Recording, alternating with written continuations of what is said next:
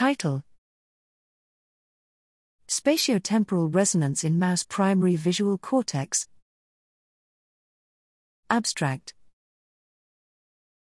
Human primary visual cortex, V1, is entrained by the rhythmic light and responds more strongly, or resonates, to 10, 15 to 20, 40 to 50 Hz flicker.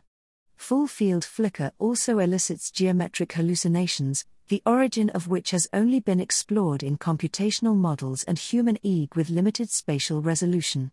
Here, we recorded cortical responses to flicker in awake mice using high spatial resolution wide-field imaging in combination with high temporal resolution glutamate sensing fluorescent reporter, IGLU-SNFR. Resonance frequencies in mouse V1 were similar to those in humans, 8 Hz, 15 Hz, 33 Hz. Spatially, all flicker frequencies evoked responses in V1 corresponding to retinotopic stimulus location, and some evoked additional spatial peaks.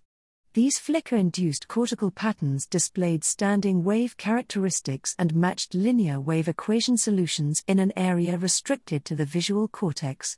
Taken together, the interaction of traveling waves with cortical area boundaries leads to spatiotemporal activity patterns, which may affect perception.